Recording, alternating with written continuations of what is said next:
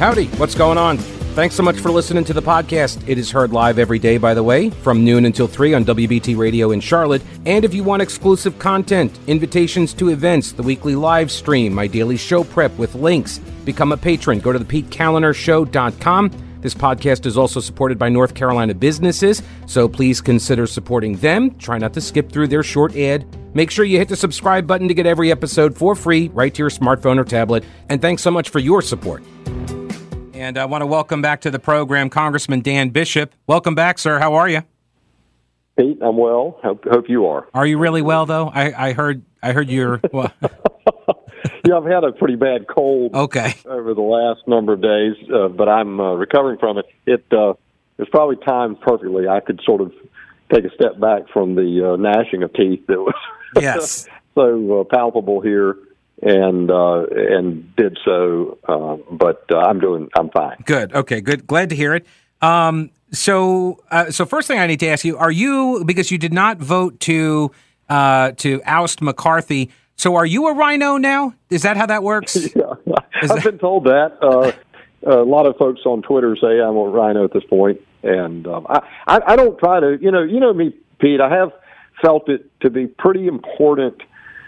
So I'm not. I certainly don't go out and ridicule people out there, because I do think there are a lot of politicians who shift shapes a lot. I try not to do that. I want to be reliable in terms of somebody who's consistently prepared to make real change and not put my finger in the wind. But I think I still think it was the right call. As I explained it, I actually have been defending over the course of the last couple of weeks, the fantastic arguments that Matt Gaetz has made about the shortcomings of the Republican conference, of the leadership of the Republican conference here in this Congress, and how it's sort of fallen short of our expectations. But I don't. The question is, how many do you need to count for there to be a sufficient groundswell to take on something that fundamental? I didn't think it crossed that threshold. It's subjective. I didn't think this basically was, at the end of the day, Matt Gaetz called the play on his own. I don't think it quite ought to work that way. But let's face it, the arguments that he posed were enormously persuasive. And I think even now, there's the prospect that shaking the place to its rafters might produce something good. Let's see. Or worse.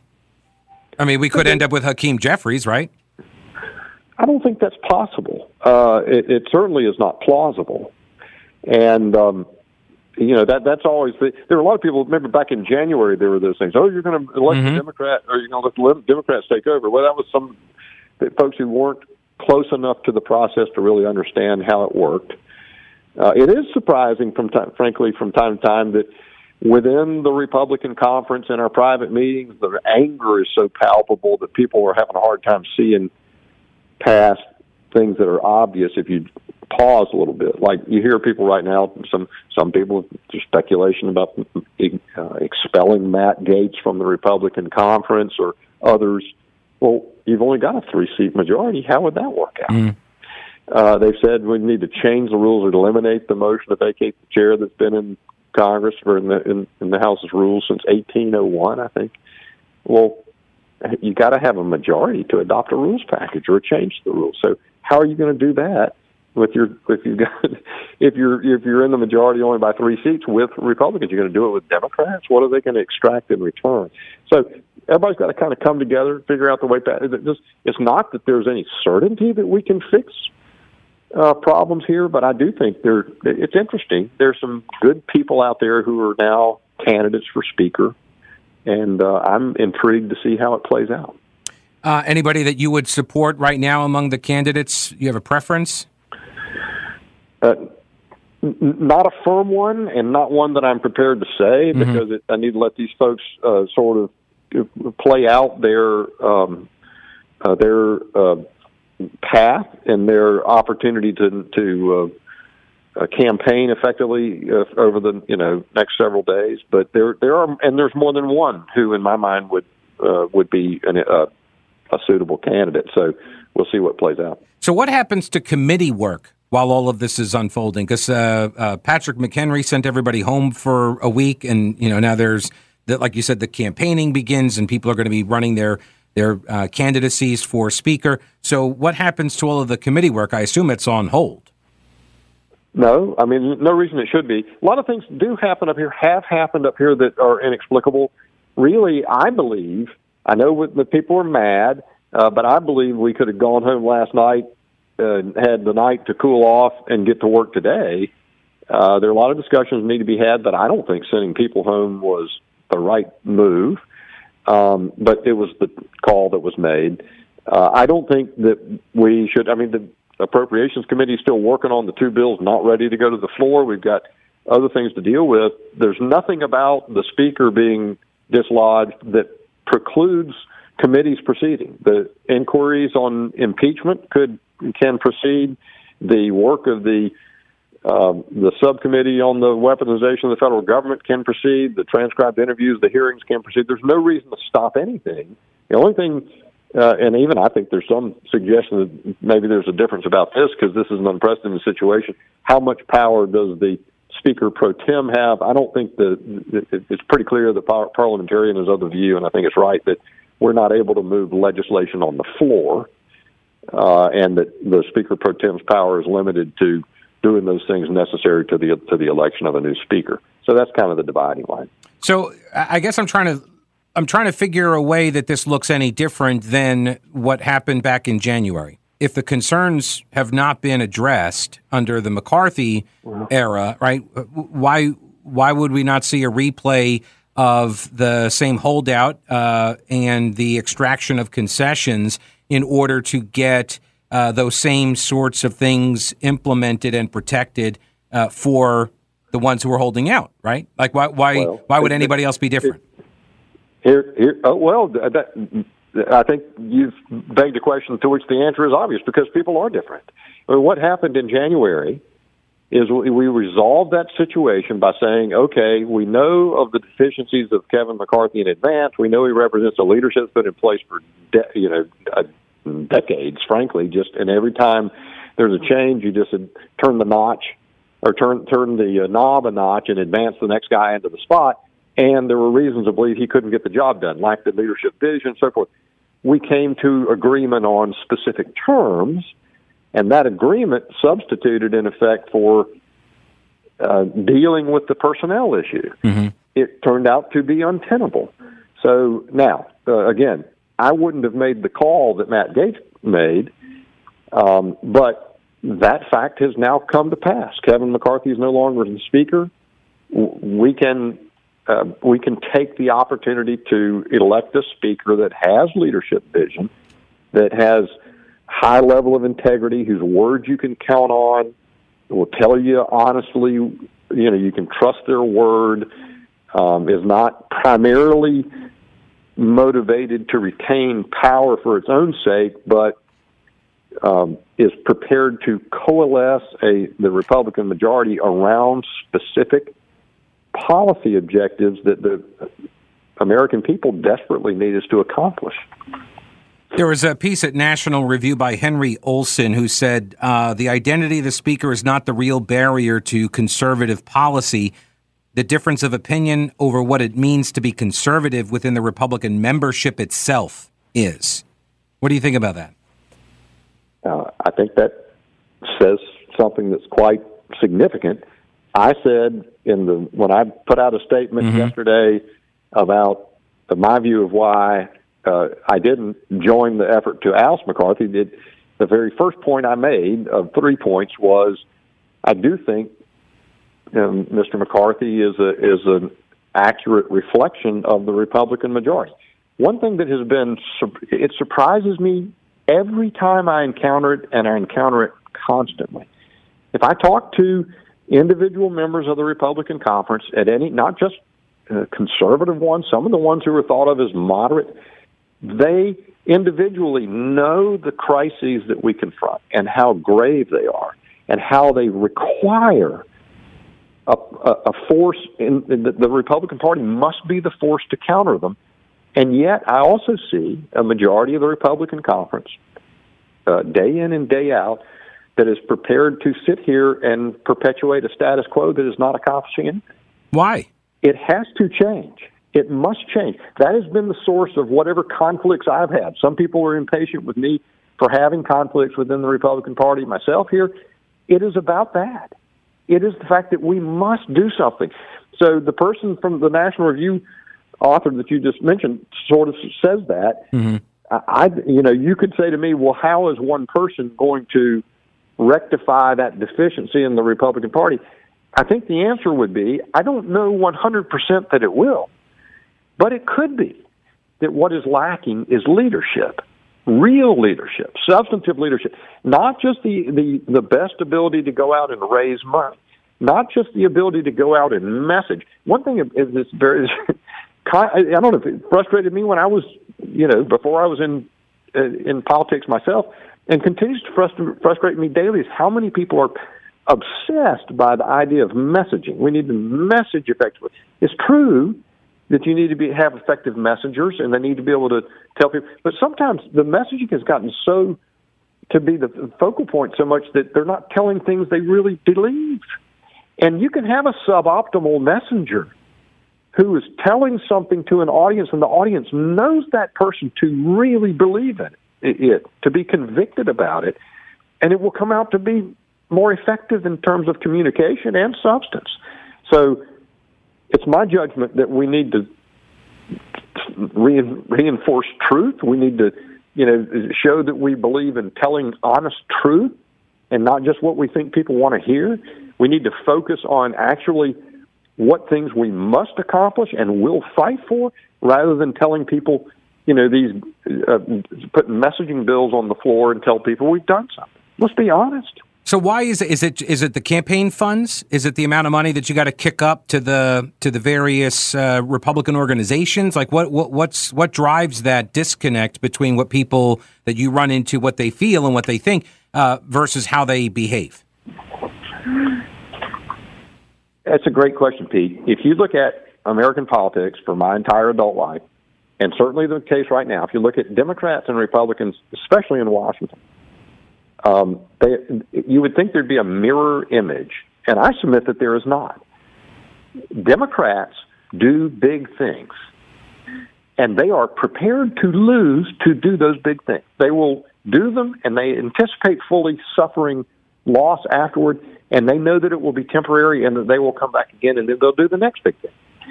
On the Republican side, we don't do big things to stop them or to preserve American culture and the way of life, and start dealing with the deficit and the structure and the mandatory programs. You hear people talk about, the only thing we hear is we've got to show we can govern. What they mean is we've got to not rock the boat so that we can get elected again and remain the majority.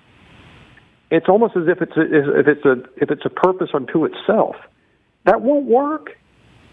It's just that simple. And I think maybe it is in the nature of what conservatism is. That is to say, we're trying to avoid these catastrophic transformational changes to destroy a country we know has been the most successful in history. And so there's a tendency to try to block rather than act. But we're past the point where things are okay. We have to we have to make progress on our own as Republicans, and I think there's a divided mind about it here. But it's not inevitable, Pete. I cut my teeth, of course, in the legislature. You may say that nothing's perfect, but I can tell you that from 2010, when Republicans took control of the General Assembly, there was a sea change. Things were done differently and with specific objectives, and you never hear about there's another massive shortfall in Raleigh this year, and we're going to have to do something. We have to raise a tax to try to plug the gap. We don't know how we're going to. It doesn't happen anymore. There's surpluses every year in Raleigh. Yeah. So I think sea change can happen, and if you're not prepared to make change, you cannot possibly occupy the position of being the opposition party, the party in America to whom it falls to stop the excesses of a radicalized left. 8th District Congressman Dan Bishop. He's also a candidate for North Carolina Attorney General. Dan, thanks so much for your time. Hope you feel better, sir. Thank you, Pete. All right, take care. Hey, so real quick, hurricane season is here, and this is your reminder to check your emergency supplies. You should have a 3-day supply of food, water, and medicines, minimum. And Carolina Readiness Supply can help you get started or expand your supply. Food, water purifiers, lighting, tools, first aid kits, instructional materials, camping and hiking supplies too, because being prepared is just smart. Carolina Readiness Supply has 2,000 square feet of supplies and educational materials that you can use for any kind of emergency. Whether you're an experienced prepper or you have no clue what you're doing, or maybe you're somewhere in between, Carolina Readiness Supply can help you. In Waynesville and always at carolinareadiness.com. Veteran-owned Carolina Readiness Supply. Will you be ready when the lights go out? All right, I mentioned in that interview with Dan Bishop this piece at National Review by Henry Olson. And he says, the identity of the speaker is not the real barrier to conservative policy. The difference of opinion over what it means to be conservative within the GOP membership itself is. What does it mean to be a conservative in the Republican Party? That's the rub. That's why people making all of these accusations about who's a rhino and who's not. I just went and checked Dan Bishop's tweet that he sent out yesterday. It had his statement about why he decided to vote against the motion to vacate the chair. And I went over this yesterday. His 3 reasons were, number 1, McCarthy is an accurate reflection of the current House Republican Conference, right? McCarthy's in the leadership post because the Republican Conference, virtually all of the members, wanted him to be there. Number 2, and you may not like that, but that's the way they all voted. Just like if you want your congressman to do something and you're like, well, that's what the will of the constituents are, same argument. Second, Congress operates by numerosity. Oh, I meant to ask him, where did he get that word from? Darn. Anyway, there must be a substantial groundswell for an effort toward fundamental change. One person's play call with roughly 5 to 7 potential supporters portends no path toward success, only chaos. That's what he said yesterday. Now, he said that's why he hasn't moved to vacate the chair himself.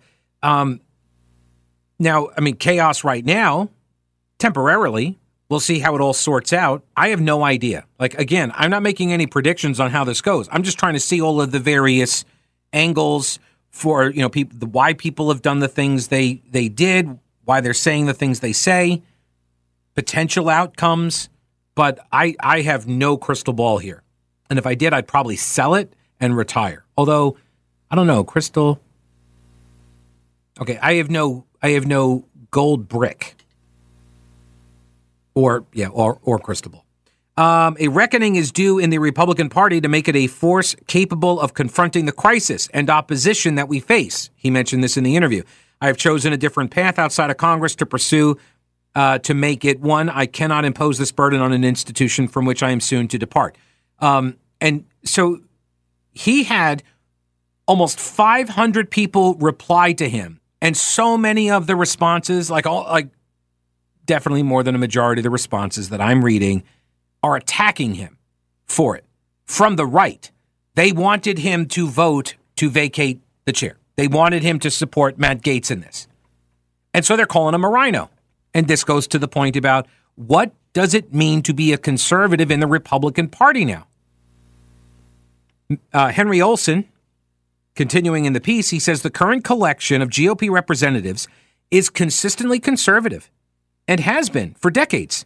The American Conservative Union has rated representatives and senators on their conservative bona fides since 1971.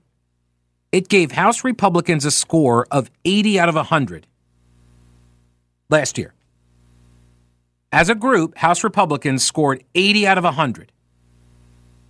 That is not appreciably different from their scores since 2010 in their landslide victory, thanks to the Tea Party, right?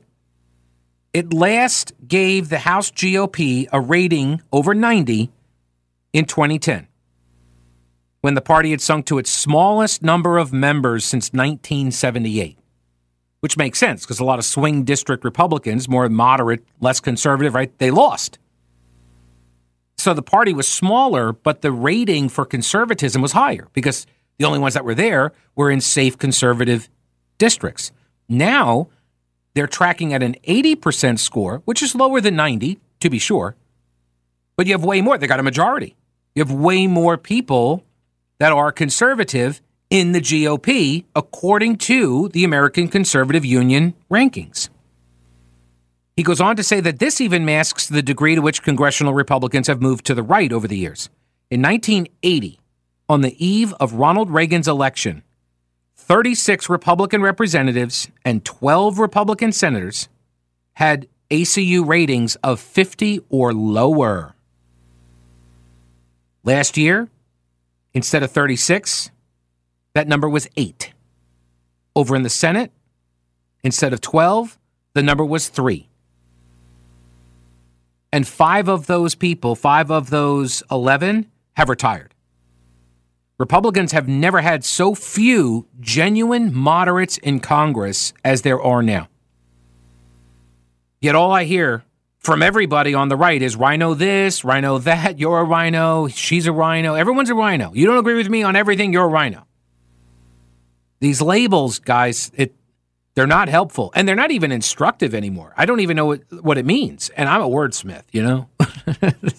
So, I try to understand when people use terms, I try to understand how they're using them, because I'm one of the, I know I'm old school, but I believe words have meaning, right? Definitions that society agrees upon when we hear the words and the way they're said, we understand their meaning, except for the word dude.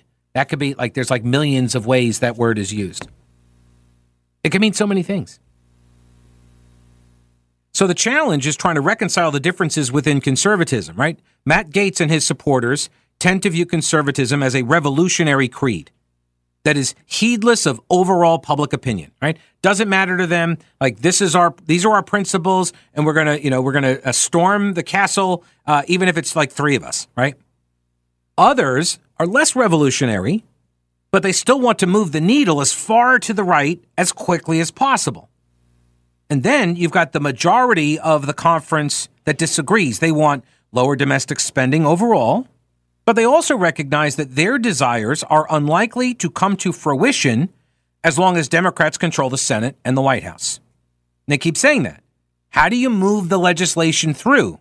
Right, I said this yesterday where, Rush used to always call himself the mayor of Realville. You've got to look at how are you going to advance the legislation through. Mark Levin talked about this. I have the soundbite. He talked about this on Fox News. Mark Levin was saying the problem is over in the Senate that's controlled by Democrats and Mitch McConnell on the Republican side, right? So how do you successfully move legislation through a House where you have such a slim majority and then get it through the Senate where you're in the minority and your own leadership in the Senate disagrees with what's coming out of the House?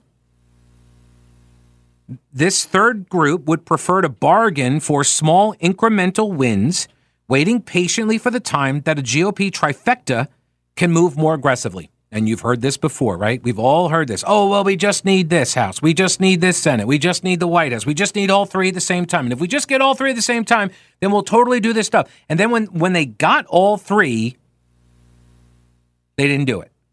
We get John McCain with the thumbs down. I don't know why I made a penguin sound there. But that's what we get.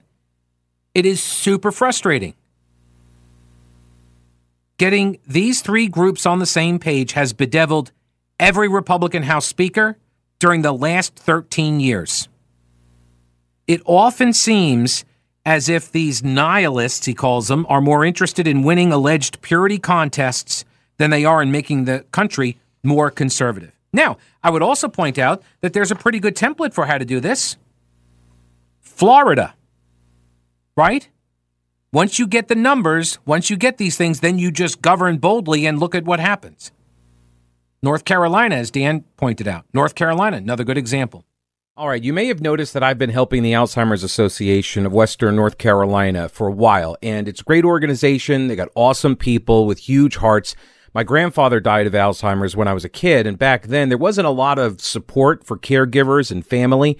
Now, things are different today thanks to the work of the Alzheimer's Association. It's why I support them. Every year we do a series of walks all over the country. There are a bunch in the Carolinas. You can go to alz.org/walk for a walk to end Alzheimer's near you. This month, there are walks in Hendersonville, Rock Hill, Mooresville, Greenville, and in October, we got Charlotte, Gastonia, Asheville, Kannapolis, Hickory, and Spartanburg. Go to alz.org for all of the dates and locations. We're closer than ever to stopping Alzheimer's, and we're asking if you can help us get there. Will you walk with me for a different future, for families, for more time, for treatments?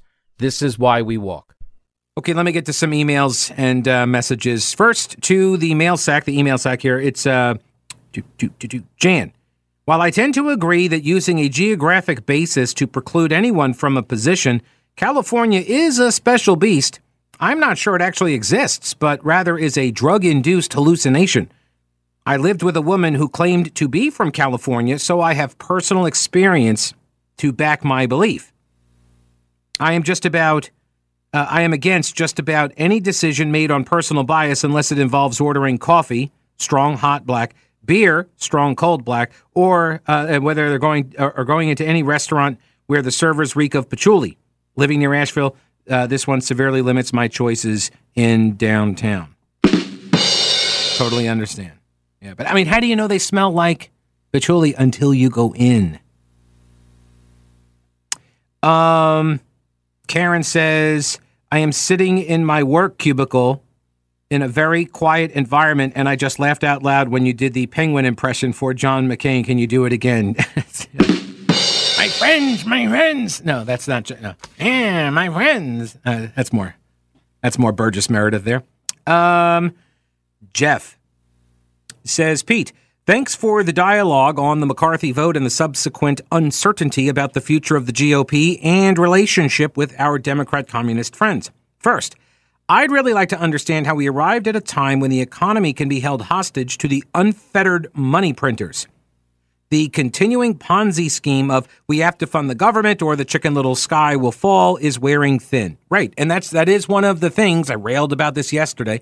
This is one of the things that the guys like Dan Bishop and Matt Gaetz and the 15 that were blocking McCarthy initially, or was it the 10 or because there was 15 votes, if I recall. It doesn't matter. The ones that were blocking him initially back in January, they wanted a return to regular order, right? Where you run the appropriations bills. You have a budget, and you do this in a normal way. You get to offer amendments. It's an open process. And those were good things. Those were good reforms to bring us back to the way we should be governing ourselves. But that's the problem, is that doing it the way they've been doing it and not through regular order, it gives them more power to control things. And if you're trying to maintain power, even if you're trying to maintain power to do good stuff, the ends become justified by the means. And it's just, power corrupts. He goes on to say, my theory is that it originated in a similar scenario from the movie The Devil's Advocate, where Satan summarizes the world situation as popes, swamis, and snake handlers all feeding at the same trough. As voters, we have been abused by elected elites, and we allow it by sending the same people into the same government process. Nothing will change until there's a way to disconnect the electeds from the lottery winnings existence that they hide behind. At this point, I would prefer that the government just be shut down. Perhaps a total crash of the system will prompt voters to reject the socialist agenda. Overall, we're just screwed, right? So this is why Henry Olson referred to this approach as nihilism, or nihilism, if you prefer, which is a philosophy that rejects generally accepted or fundamental aspects of human existence, like morality, knowledge, meaning. It's a lot of times it's associated with extreme pessimism, radical skepticism that condemns existence, right? A true nihilist believes in nothing. They have no loyalties. They have no purpose other than maybe an impulse to destroy stuff. Nihilism rejects values and the valuation society places on people and objects and life, and instead it takes this view that everything is meaningless. What have I been saying since the 2016 election cycle? Nothing matters. LOL, nothing matters. That's a nihilistic philosophy. And I get the sense that there are a lot of people on the right that are down with this. I know there are a lot of people on the left. You could see it manifested in the Black Lives Matter movement, the Antifa folks, right? You see the commies. Nothing matters. And so it's like a relativist idea that there's no universal truth. And so let's burn it all down, just destroy it all, and we'll build something better. Which is, that's a pessimistic view. You might be optimistic that you get something done afterwards, but the pessimism is that you can't fix what exists right now. That you think it's going to be easier to build something from scratch with the same people that disagree with you already. But now they get to build from scratch too.